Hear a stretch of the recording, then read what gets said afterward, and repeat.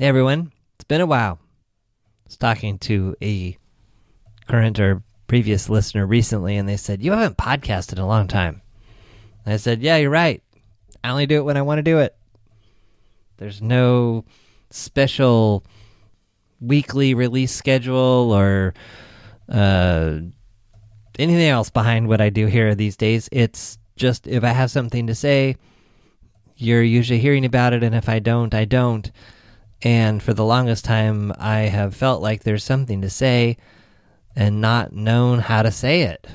So I guess this episode is more in the land of those updates that I used to do, like, you know, what I've learned in the last month or 6 months or 3 months or what I've been up to. And oh my gosh, there is so much that I've been up to and so little that I've been up to.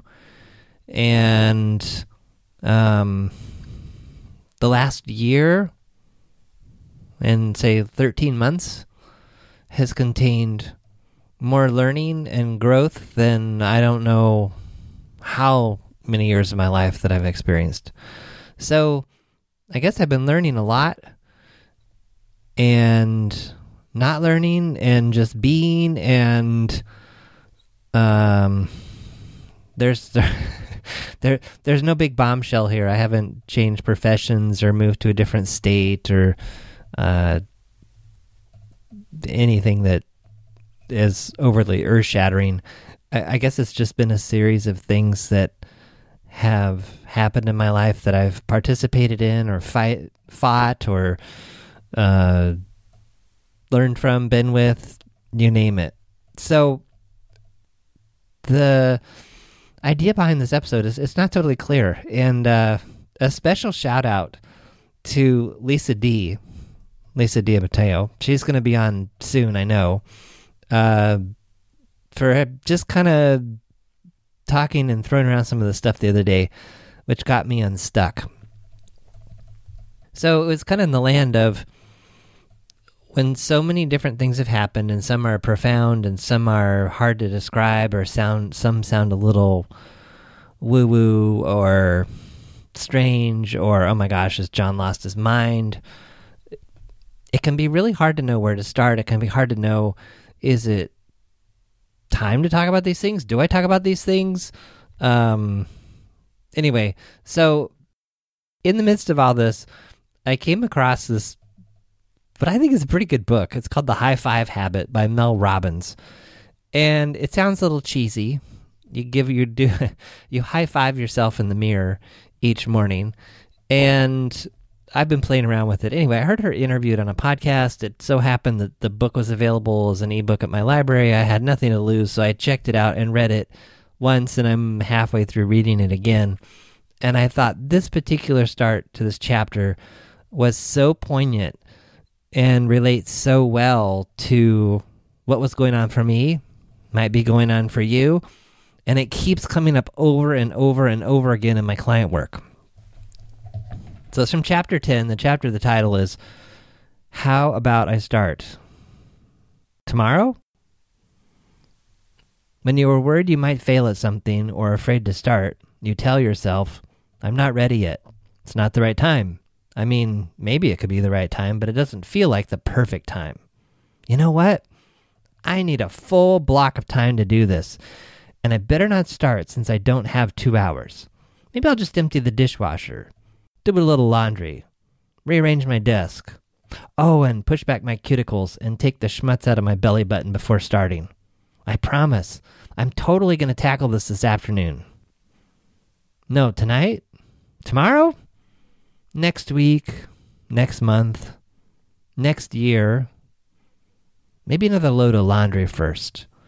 I think my eyebrows need waxing. This is the stuff that goes through my head, and maybe yours too. In this story below, you'll meet Eduardo. It's a great story, by the way. I recommend reading it. He's got a big dream like most of us. He's putting off his big dream because he's not quite ready, like most of us. He's going around and around in circles in his head.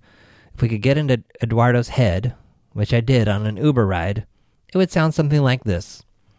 My plan to be a famous actor is so inspiring and so amazing, but for right now, I need to pay the rent.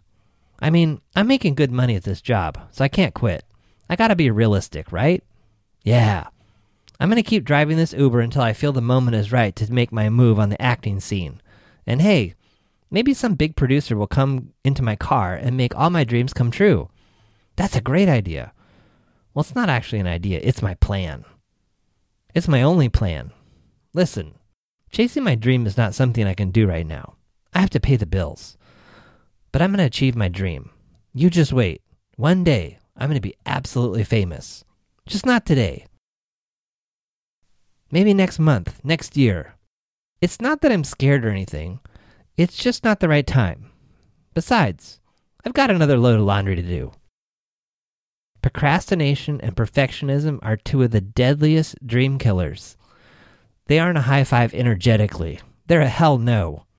They slowly choke your ambitions to death until one day you wake up disappointed and resentful when you realize, I never even got started. First, let's get one thing straight. You're not a procrastinator or a perfectionist or an overthinker. You're just scared. When you catch yourself procrastinating or focusing on being perfect, you've got to flip your mental paralysis into making physical progress, or you're going to be thinking in circles, or in the case of my next story, driving in circles for years.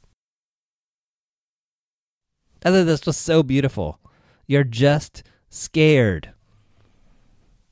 So underneath all of my, I feel like there's something to say here. Is it time? And when I say it's time, it makes it sound like there's this huge reveal.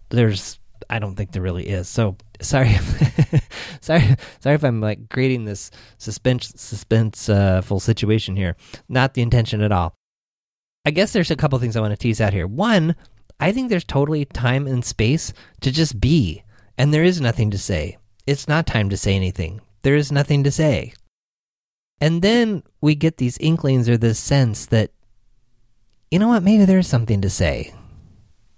But do I want to say it? And why do I want to say it? And what's behind that?